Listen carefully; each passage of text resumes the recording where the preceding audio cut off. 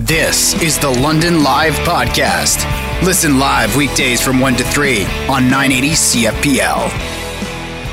In some ways, we'd like to pretend 2020 didn't happen. It did.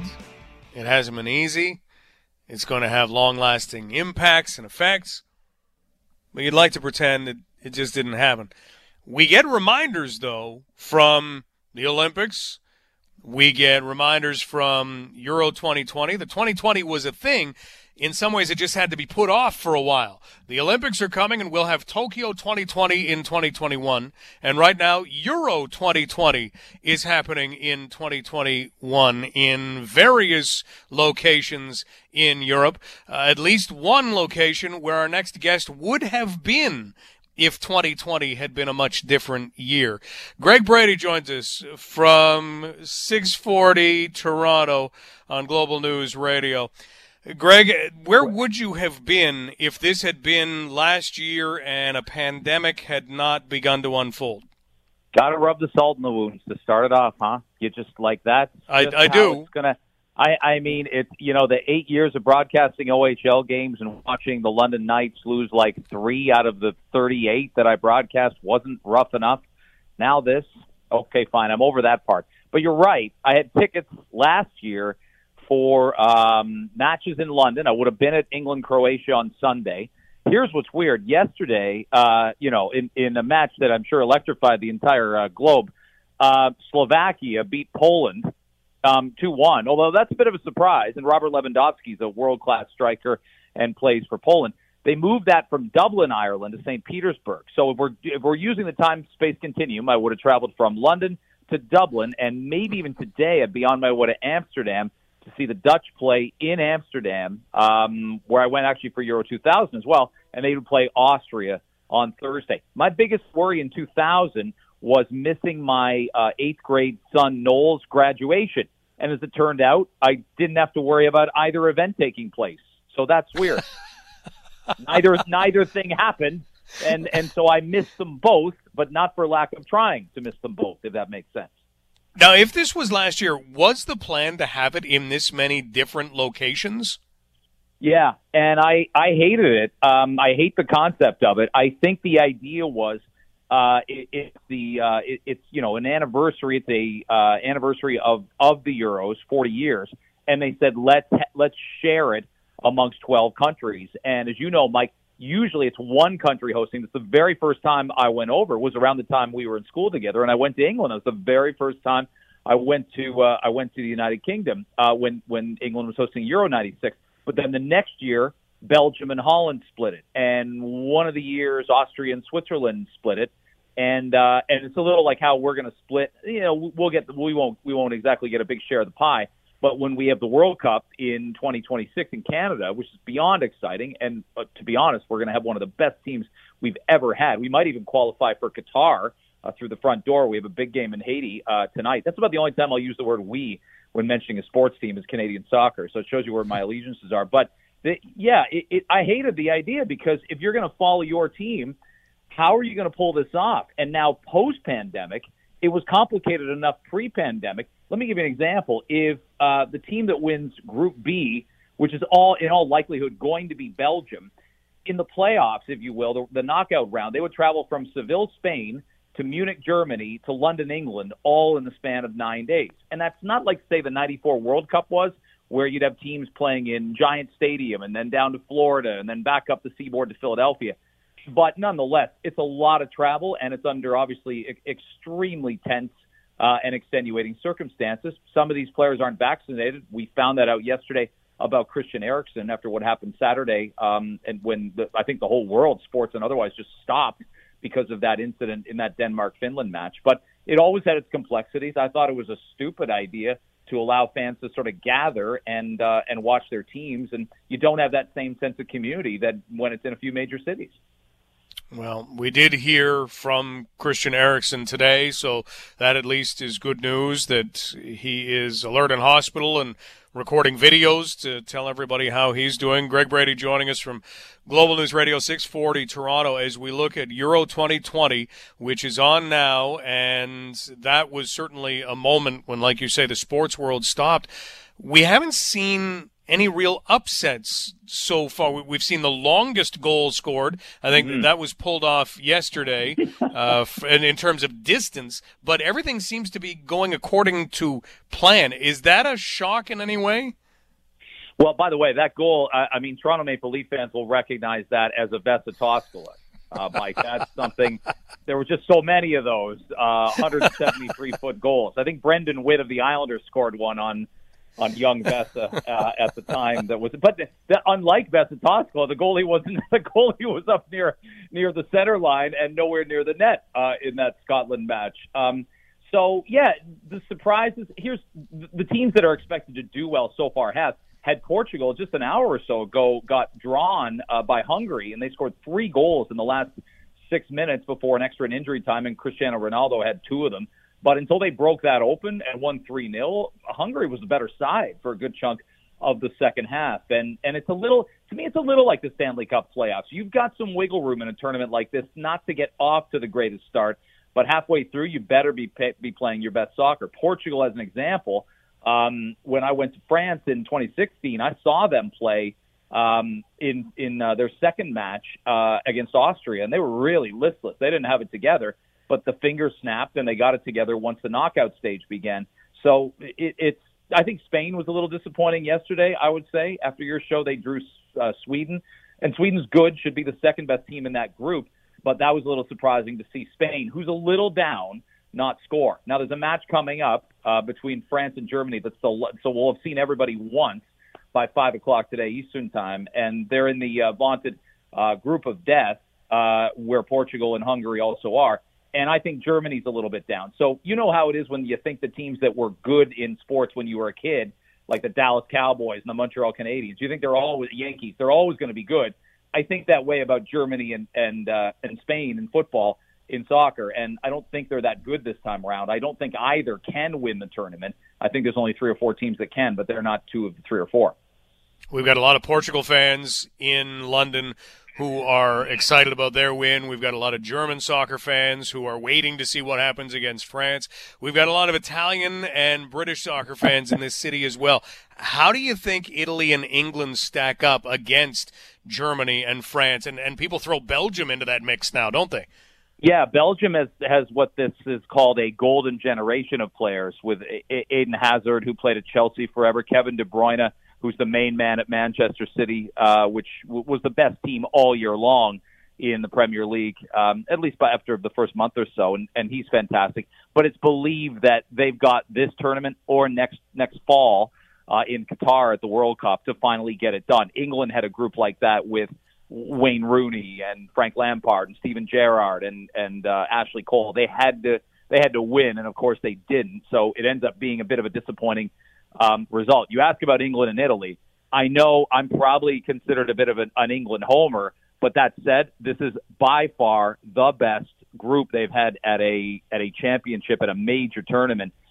Oh, maybe since 1996, even when they went to the semis against Germany, when Jurgen Klinsmann was still playing. That almost came up by surprise. I think it's the best group that they've had since 1990 when they went to the World Cup semifinals. So they're going to be great this time around, next World Cup and the next Euros, which are now in 3 years, obviously not 4 because of the delay, in Germany in 2024. They're really, really good. And I think a second England team could actually do well this tournament. We always talk about that with Canada and the Olympics, right, or the World Cup. You could put a second Canada team together and they'd finish top 4. It doesn't mean England's going to win because it's single elimination and it's tricky. Italy, okay, your Italian-based listeners, this is the only time when you can bring ethnicity into a conversation anymore, so I'm happy to. You Italians out there listening, you're a little overrated. You just are. There's some nice players. There's no superstars. There's no star keeper anymore, and I know they beat Turkey 3-0 to start the tournament off, but and I think they have an easy group, so I think Italy's going to have their chests puffed out. They'll be driving up and down London streets, honking their horns with their flags, and I like that. I like that enthusiasm. But I don't see them as a team that will even make the semifinals at the end of the day. I think they're an older group without any magic. Yeah, and that's trouble, eh? Yeah. They had a nice 3-0 win at the beginning, but I think you've got to remember you're playing Turkey, right? You are playing Turkey. Yes, that first game, we tend to read a lot into it. Like Scotland, for example, I thought was better than their 2-0 loss to the Czech Republic because of that Toskala-esque goal. So I actually think they should feel a little emboldened by how they'll play against England later this week or against Croatia. Croatia was a finalist at the last World Cup, but I think they're a little down. They haven't made much changes, and so much of international sport. Look, you and I love our hockey, and you do weigh that sometimes. Are you getting too experimental with the lineup? Are you too old without mixing in the young? That was a lot of the criticism of the first Canada team then went to Nagano. It's like we got too many of the old guard there, including Wayne Gretzky, to be fair, and Steve Yzerman, guys who, Gretzky at the very minimum retired a year later. There were a couple guys out of the sport 2 or 3 years later, and there were younger players that they potentially could have gone with. So it's always a great debate, but that's why I think I think England, Belgium, France are the only 3 teams that can win the tournament. I really do. Portugal has to play much better than today, but they're probably more skilled than they were 5 years ago when they won. So it's so fun, and you can imagine being here in Toronto. I know London has its pockets too. It's so fun to be in Canada because the tournament's prominent. People drive around. Thank God patios opened last weekend, and a good patio has got a couple good TVs set up primarily to watch these games over the next couple weeks. The flags are already flying around the city. Greg, thanks so much for chatting about it. We'll have to chat about it when it gets a little deeper in. Okay. I hope my Italian fans and listeners and supporters do forgive me someday. You will rise again. We all do. Italian fans are some of the most knowledgeable fans. I think they know what they have, and I think they know what they're hoping for. Thanks, pal. Take care. That is Greg Brady from Global News Radio 640 Toronto talking about Euro 2020 as it takes place in all kinds of locations.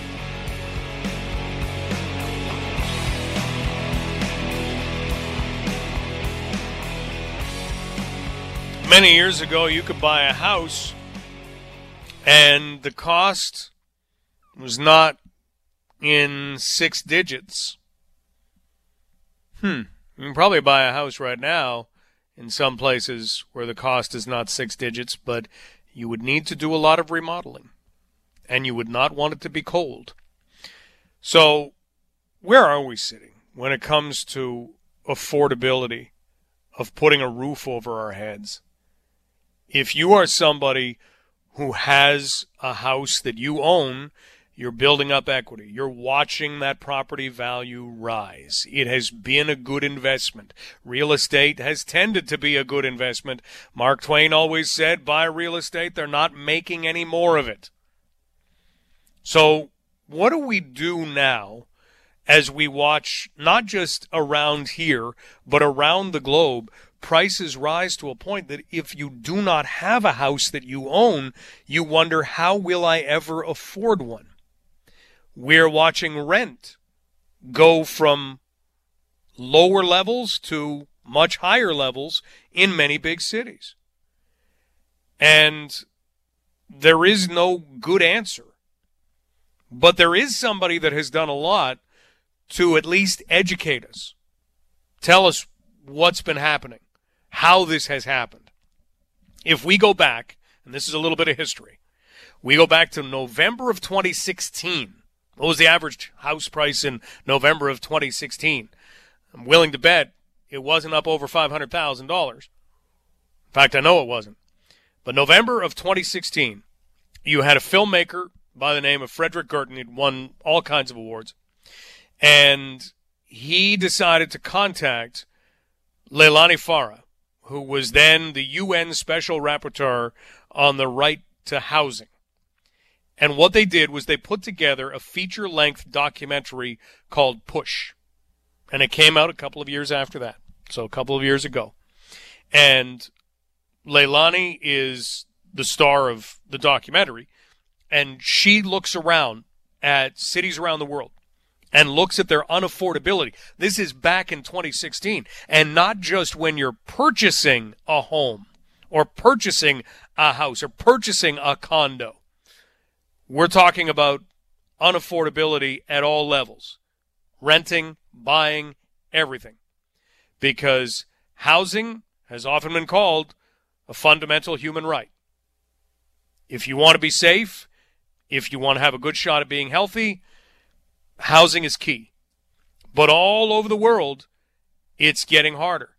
And even people who had housing in parts of the world, as it's outlined in PUSH, even people who had housing sometimes fell victim to the fact that they weren't in, say, a rent-controlled building. In the United States, in a number of other countries, you don't have rent control. So if a landlord wants to say, yeah, you've been giving me $1,000 a month for rent, I'm going to need a whole lot more. And you're left to say, I have two choices: pay the money or find somewhere else to live. So what are we dealing with now? How are things now? Joining us right now happens to be Leilani Farha, who is the global director of The Shift. Leilani, it is great to speak with you again. Likewise, Mike. Happy to be here. Let's kind of go back through the experience of making PUSH first and what you think back about now, because it's been out for a few years. It has had a tremendous reception, so congratulations on that. But when you think back about it, what still stands out in your mind? Well, to be honest, when I was approached about making the film and whether I would be willing to be followed around for a couple of years by the filmmaker and his crew, I had a sense that this was a really important issue. I'd been working on it myself. I just felt it was really starting to dominate. I, at the time, really didn't know how central this issue was going to become. I certainly couldn't have predicted a pandemic, which has in fact made the issues raised in PUSH even more pressing. So when I look back, I was a little bit naive. I was like, yeah, let's make this film. It's super important. Now I realize, oh my gosh, that was such a good decision, because it really is super important. When you look at kind of the things that you learned that maybe, because you had a great knowledge of what was happening in housing and how unaffordable it was in some countries, but the things that you learned then that maybe struck you the most, what would you point to? I was struck by the fact that this is a global phenomenon. The fact that the actors, the financial actors that are investing in real estate in cities around the world, they are global actors, and so the pattern is playing itself out globally. So, I was shocked when I landed in South Korea, for example, realized they have the third largest or fourth largest pension fund in the world, realized that pension fund was in fact giving their money to a private equity firm that was going to be investing in residential real estate and pricing people out of the market. And there I was in Korea, and then I'm in Chile, and this, a similar pattern is unfolding with deep roots in the Pinochet regime. I mean, I just had no idea sort of how deep this was and how, in fact, truly global it was. We often think about, London, England, Vancouver, and Hong Kong as these hot markets. And I mean, I was just finding it everywhere, the same pattern everywhere. So that was, I think, the most surprising. Leilani Farha joining us, Global Director of The Shift. Leilani, when we are looking at how this happens, you mentioned a pension fund that is then investing. We would not be thinking at any point that housing prices or housing would be something that would have shareholders. How common is that? Yeah, it's very common. It is, in fact, part of one of the sort of financial instruments that's used to purchase residential real estate, particularly en masse, so a lot of units all at once or several apartment buildings all at once. What's used is a thing called a real estate investment trust, and those are often public, and so they end up with shareholders, and those shareholders are pension funds, insurance companies, and sometimes individuals of ultra high net worth. But it is this big institutional money that goes into real estate investment trusts that buy up these units. And real estate investment trusts are very active in Canada, actually. That's something that's come to light kind of more recently. They've been extremely active during the pandemic, which is deeply worrying. So, scooping up apartment buildings in Toronto and in Vancouver and in Montreal and elsewhere. And that's what they do. They're publicly traded on the stock market. One of the companies that you point... Imagine that, Mike. Imagine you're living in your apartment and it's actually being publicly traded on the stock market. Yeah, you can go and see what it's worth today. Not that that's going to give you any sense of security. One of the companies you talk about a lot is Blackstone. And not long ago, Denmark's housing minister tried to kind of take on Blackstone. How did that go? Yeah, really interesting. I'm glad you know about that, Mike. That's pretty cool. So Denmark was really confronting Blackstone's business model. So Blackstone had moved into Copenhagen and was purchasing many units in a particular neighborhood. And a newly elected minister responsible for housing really realized that this was a problem. Push the Film had its world premiere in Copenhagen, and I had done a whole bunch of media around that. And so the minister was, and he'd actually come, he hadn't been elected yet, but he'd come to a screening of Push. So he was well aware of the issue. So when he got into the position, he thought, you know what, I'm going to try to defend our housing market against these guys. So he developed a law that actually is known as the Blackstone Lex, or law. And basically what he did was he created conditions that were unattractive to an investor like Blackstone. So what he did was he said in this legislation that, yeah, sure, Blackstone, you can come on in and purchase buildings, but you're not going to be able to renovate and recoup, so-called, your expenditures until 5 years or more later. And that's really not good for the Blackstone type of business model where they buy, they do cosmetic renovations, and they jack up the rents really quickly. And so it has staved off Blackstone in Copenhagen and other cities in Denmark. Interesting. We're talking with Leilani Farha, Global Director of The Shift, and you can go and find Push, the film, the documentary, and you can have a look at how this goes. But the idea that we've got housing that can be publicly traded, that companies like Blackstone will buy up these buildings, they'll fix them up, they'll jack up the rents where they don't have rent control getting in the way. What do we know going forward? If this has maybe worked in Denmark, is there a sense in trying to fight it with strategies like this? Or is this just something that is going to happen because big corporations want it to happen? Well, you raise a good point. I mean, I think governments need to be more active on this front, recognize that, and not just in Canada, but other countries too, that these financial actors are very active and that they really need to be regulated, that tenants need protection. And one of the vehicles, I mentioned real estate investment trusts, the reason that's used in this housing market is because they have very preferential tax status. And so, I mean, governments could just simply eliminate that preferential tax status of real estate investment trusts, or REITs as we call them, and that would definitely curb the REIT activity.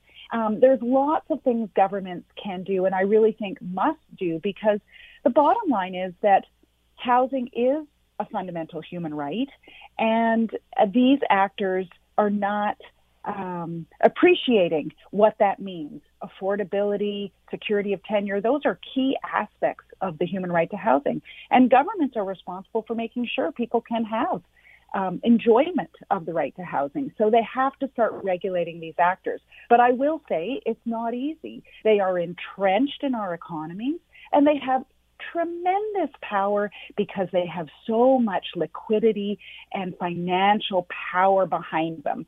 So for governments to take them on is not easy. I recognize that, but it's a real must, especially given that most countries and most cities are suffering a housing crisis. Leilani, if they don't do that, what are we going to be faced with? Higher and higher rents, higher and higher prices? Yeah, I think that's right. And what we're going to be faced with is low-income renters, low-income populations that tend to be racialized, will be driven out of our city centers. It's already happening. I mean, go to San Francisco and try to find a barista at your favorite independent or multinational coffee shop that lives in San Francisco. Impossible. They all live very, very far away. So we're talking long commutes, not good for the environment, not good for one's health. The pandemic has shown us that many of us actually really like working close to home. And obviously, we're not building the kind of society that we want. And frankly, it's resulting in increasing levels of homelessness. Look at the encampment problem across this country. I mean, people are really struggling to stay housed and to find affordable housing. An eviction because of a rent increase can lead quite quickly to homelessness. Is that the kind of city or society we want to live in? I think most of us would say no. We want everyone to be adequately housed. So the only chance we have is if governments step in and step up and start regulating these actors. We're talking with Leilani Farah, who is the global director of The Shift and was also the person who you saw in the documentary Push. And you can also catch Leilani's podcast, which is called Pushback Talks, and you can find out all kinds of information as this continues on. Have we seen any other governments outside of Denmark maybe try and do this, or are you hearing that any others are talking about maybe approaching and saying, okay, how do we figure out how to keep things fair for people living in our city? Yeah, I see the most activity generally at city level, where city governments, mayors, are really trying to take some action. If you look at the city of Barcelona, Mayor Ada Colau, she has taken a lot of different measures to try to control these actors.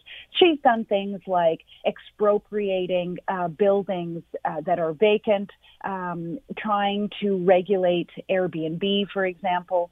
If we jump over to Amsterdam, Amsterdam has a huge tourist population, quite a small population at, I think, 900,000, but they have 4.5 million tourists every year. And Airbnb was a huge problem. 1 in 15 homes in Amsterdam was an Airbnb. And so Amsterdam declared a ban on Airbnb. And Airbnb is a big investor of sorts. And Airbnb pushed back, and now they're litigating it out in the courts. So there are governments that are pushing back. Lisbon has also tried to deal with Airbnb. Vancouver imposed a vacant home tax on homes owned by investors who are using housing as for speculation. And that tax has generated a fair bit of money that has gone right back into affordable housing. So there are, as I said, city governments are taking the lead, it would seem, but then we've got the outlier of Denmark doing some pretty amazing things. Well, we'll see what happens going forward. Are you at least optimistic about anything that you're looking at these days in terms of, okay, we've identified it because you've done such a great job doing that. Is that creating any ripple effect? Mike, I'm not sure I've been as effective as I would like to be. I wish I was seeing more momentum at pushing back. The G7 countries, for example, they got together. They agreed that there should be a 15% tax on multinational corporations. Did they take that further step and define those multinational corporations to include multinational private equity firms investing in residential real estate? Well, not yet. And that's the kind of big, bold move that I'm hoping to see. I think it's still not talked about enough and certainly not acted upon enough by governments, the whole area of the financialization of housing. I see this as being as important as climate change and integrally linked to climate change, but I'm just not sure it's reached that currency yet. So lots more work to be done. Well, keep putting the voice to it that you are, because it is so key. If anybody looks around and says, how am I going to afford this, they shouldn't be talking about housing. Leilani, thank you so much for all the time today. And again, keep up what you are doing. My pleasure. Thanks, Mike. Take care. That's Leilani Farah, who is Global Director of The Shift and also part of Push, the documentary, Push the film. And again, if you're just joining us, here's the easiest way to picture it. If you have big corporations who are able to go in and buy buildings, and of course, there are all kinds of examples all around the world. They go in, they buy a building, they fix it up, they raise the rent. And if then you get investors in those corporations, essentially your building is being traded on the stock market. And that investment then has to do what? Make more money. How do you make more money? Well, raise the rent. And you might think, okay, well, there's got to be a threshold. Okay, maybe, but on the way to that threshold, how many people come to a point where they can't afford their housing? Look at the example of the baristas in San Francisco. None of them are living in San Francisco. You could think, no, they'd live down the street, they'd bike to work, it would be fantastic. You hop on the trolley car. Fantastic. No, they're living a long way away. They're commuting a long way because they're not making the salary that they need in order to live downtown because the rents are too high. This is happening all over the world.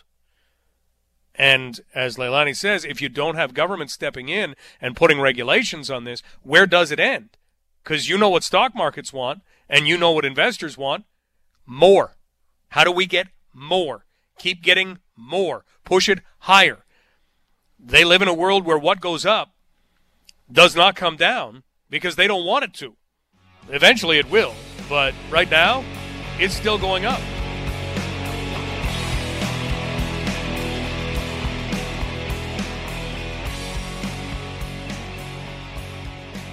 We're lucky enough to be joined by someone who makes change on a daily basis.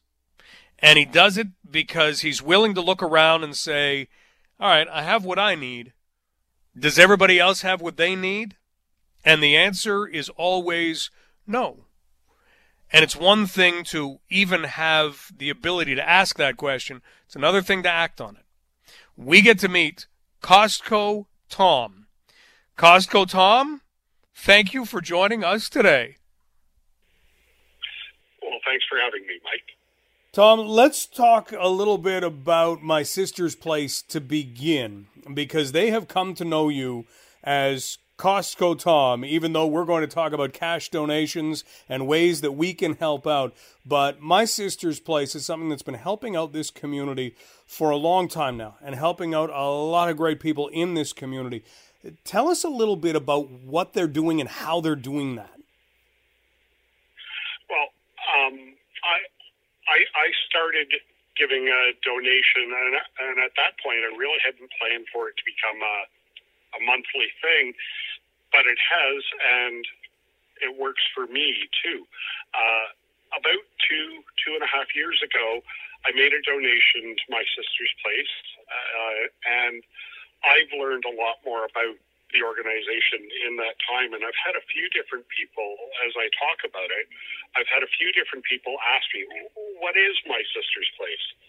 And in layman's terms, it's a daytime shelter for people who are homeless, at risk of homelessness, have experienced different traumas, have struggled with addictions or mental health. At My Sister's Place, the women on staff and the participants build community and a sense of belonging. It becomes a touchstone for a lot of people. During the pandemic, they've been serving both men and women just because the need is so great. They're coordinating with other social agencies in town. And let's face it, during the pandemic, it can be tough to get funds, to get donations, to get the word out about different things, about basic needs. I mean, granola bars, bottles of water, you name it. Bananas, oranges, food. And you mentioned water. I think that's what brought me to your attention was water. And we can get into that now or a little bit later. Well, why don't we get into it now? Because bottled water, you would think of, yeah, it's great, but you don't necessarily realize how important it might be for someone who is experiencing homelessness. How does it become so important? Well, the reason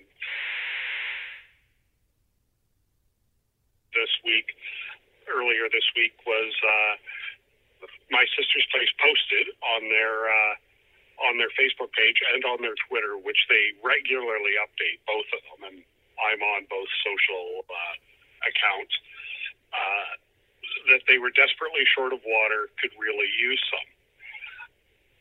I wasn't busy that day. I did a little research. I wasn't Costco Tom that day. I went to Walmart because it was a little bit cheaper. The staff there were fantastic. I had called ahead because it was going to be a significant amount. And they had 40 cases of 24 bottles by the front door. We rang them in. A couple of staff members came out with me, and we played Jenga. And you can fit 40 cases of water in a Toyota Camry. Wait a minute. Help us with that math. You can fit how many in a Toyota Camry? At least 40. I think if I had tried, I might have been able to fit 3, 4, maybe 5 more, but it would have gotten awfully cramped. That's a full trunk, a full passenger seat. The back seat, there were no passengers in the car other than water. I actually reposted My Sister's Place notice, and I mentioned that, hey, if somebody wants to donate to me, give me some cash. I said, I'll go and I'll buy some more. 4 friends were wonderful, and he transferred me some cash, so I went and got another 40 cases the next day and delivered them. I've heard and I've seen pictures on their page. A couple of other fellows at a company in town. One fellow brought almost a pickup full, and you would think, and back to the initial 40 cases. How long would that last, Mike? 40 cases of water. That's a lot of water. I'm thinking a couple of weeks. 3 to 5 days at max. At max. They're serving in the what I call the before times. They served about 150 women, and of course they were able to have people inside. And when they were inside, it was not bottled water. They used massive containers and reusable glasses, but unfortunately they can't have people in the building just yet, and probably not for another 2 or 3 months, and of course the 2 or 3 hottest months of the year. And why it's important? Dehydration is a brutal thing. In normal times, you could nip into a restaurant, use their washroom, refill your water bottle.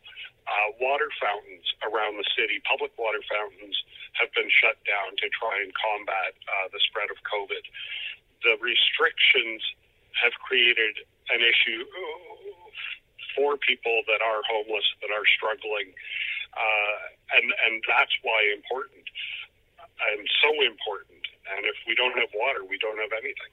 Well said. We're talking with the man that My Sister's Place has come to know as Costco Tom, and learning more about My Sister's Place and some of what is going on right now deep in this pandemic. Now, Tom, you mentioned bananas, and you would think, bananas, they don't last like bottled water. They're not going to go even 3 to 5 days sometimes. Why is it that bananas are a key thing in donations? bananas are a wonderful fruit. They come in their own carrying case. They're easily transportable. And if you've got dental issues, if you've got teeth problems, it's a very easy fruit to eat. Oranges are another one, but bananas especially. It's a very soft fruit, and so people who are struggling with dental issues can easily consume bananas. And you mentioned earlier granola bars. Again, a soft granola bar, it's an easy food to chew. And they're up well over 200 towards 250 and sometimes more people per day. And I would buy a couple of cases of bananas at a time. And I found out something at Costco. And the reason for Costco, Tom, I'd call in, hey, I'm headed to Costco doing a shopping trip for myself. What can I get for you? Well, after a couple of months, they got to recognize who this guy was on the phone, and they'd call out to Sonia in the kitchen, it's Costco Tom. What do you need? What do you need today? And so cases of bananas, and things you learn, that group of bananas that you and I both go and buy, that's a hand. A bunch of bananas is a whole bunch of hands. And a case of bananas has 13 hands in it. Who knew? Not me. Now we do. Not me, man. A Costco cashier told me that about 2 months ago because I started pulling all these hands of bananas out. She said, wait, was that a full case? Yes, there's 13. Okay. Hey, Tom, what's it been like to develop this relationship with an organization like My Sister's Place? I think I get more out of it than they do. There's something called a helper's high, and it's just whenever I leave after dropping off, whether it's 40 cases of water, and gosh, they need more water today, and they're going to need it tomorrow, and they're going to need it on Monday. As I leave, I feel good. Not self-righteous, but I feel good. A helper's high. During the worst part of the pandemic, and we're not out of the woods yet, but we think we see a light at the end of the tunnel. During the worst part of the pandemic, I did cash donations monthly just because limit my trips out, limit contact, and they were limiting any gifts in kind, I think it's called. They were only taking cash donations at that point just to try and be as responsible as possible. Absolutely. We're talking with Costco Tom, and you can go to My Sister's Place and, you know, their website for sure, their Facebook page, their Twitter page, updated regularly. If you have any questions, My Sister's Place at cmhamiddlesex.ca. We have all of this information in studio as well, and you would find there that they accept donations weekdays at the back gate from 2 until 4, or you can call the welcome desk when you arrive, and we've got that information as well. Tom, this is great. This is what makes a community as good as it can be. Thank you for what you are doing, and thank you for sharing what you are doing with us. Thank you, Mike. I don't feel like I do a lot. I got one other thing that I wanted to tell you about. As far as funding for My Sister's Place, it's about 50% funded by the government. The rest comes from members of our community, whether it's you, whether it's me, whether it's a small business that's helping out, people who believe in the work they're doing. And in these times, in these incredibly tough times, we've got to look after each other. We've got to look after especially the most vulnerable members of our society. The mark of a society is reflected by how they treat the most vulnerable members of the society. Stuff like shampoo. And there's been months where, Tom, we need shampoo, razors, deodorant, underwear.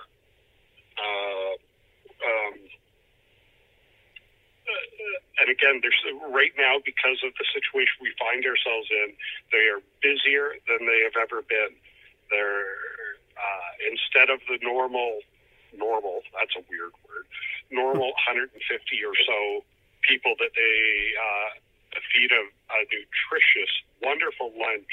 I've seen pictures, again, on their Facebook and Twitter pages. Man, I could go for a couple of those. Nutritious, healthy lunches. Instead of 150, they're putting out 200 and 250, and we are a community. We're a city that is showing this week during the most brutal times that there is a lot of heart in the city. We've got to look after each other. Well said. Tom, thanks for spending some time with us, and keep being you, all right? Thank you, Mike. Thanks for talking to me, and I'll keep trying to do my best. Costco Tom joining us.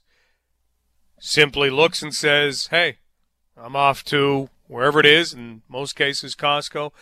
What do you guys need? And you can check that out at My Sister's Place on their website. You can check it out on their Facebook page, follow them, and you can get updates. And it is making a major difference because of some of the added issues that do exist in, as Tom outlined, for bottles of water, not being able to refill in a tap in a washroom, not being able to refill at a water fountain, not being able to find certain things.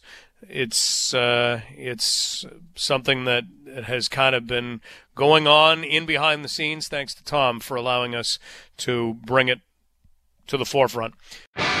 You've been listening to the London Live Podcast. Catch the show live on weekdays from 1 to 3.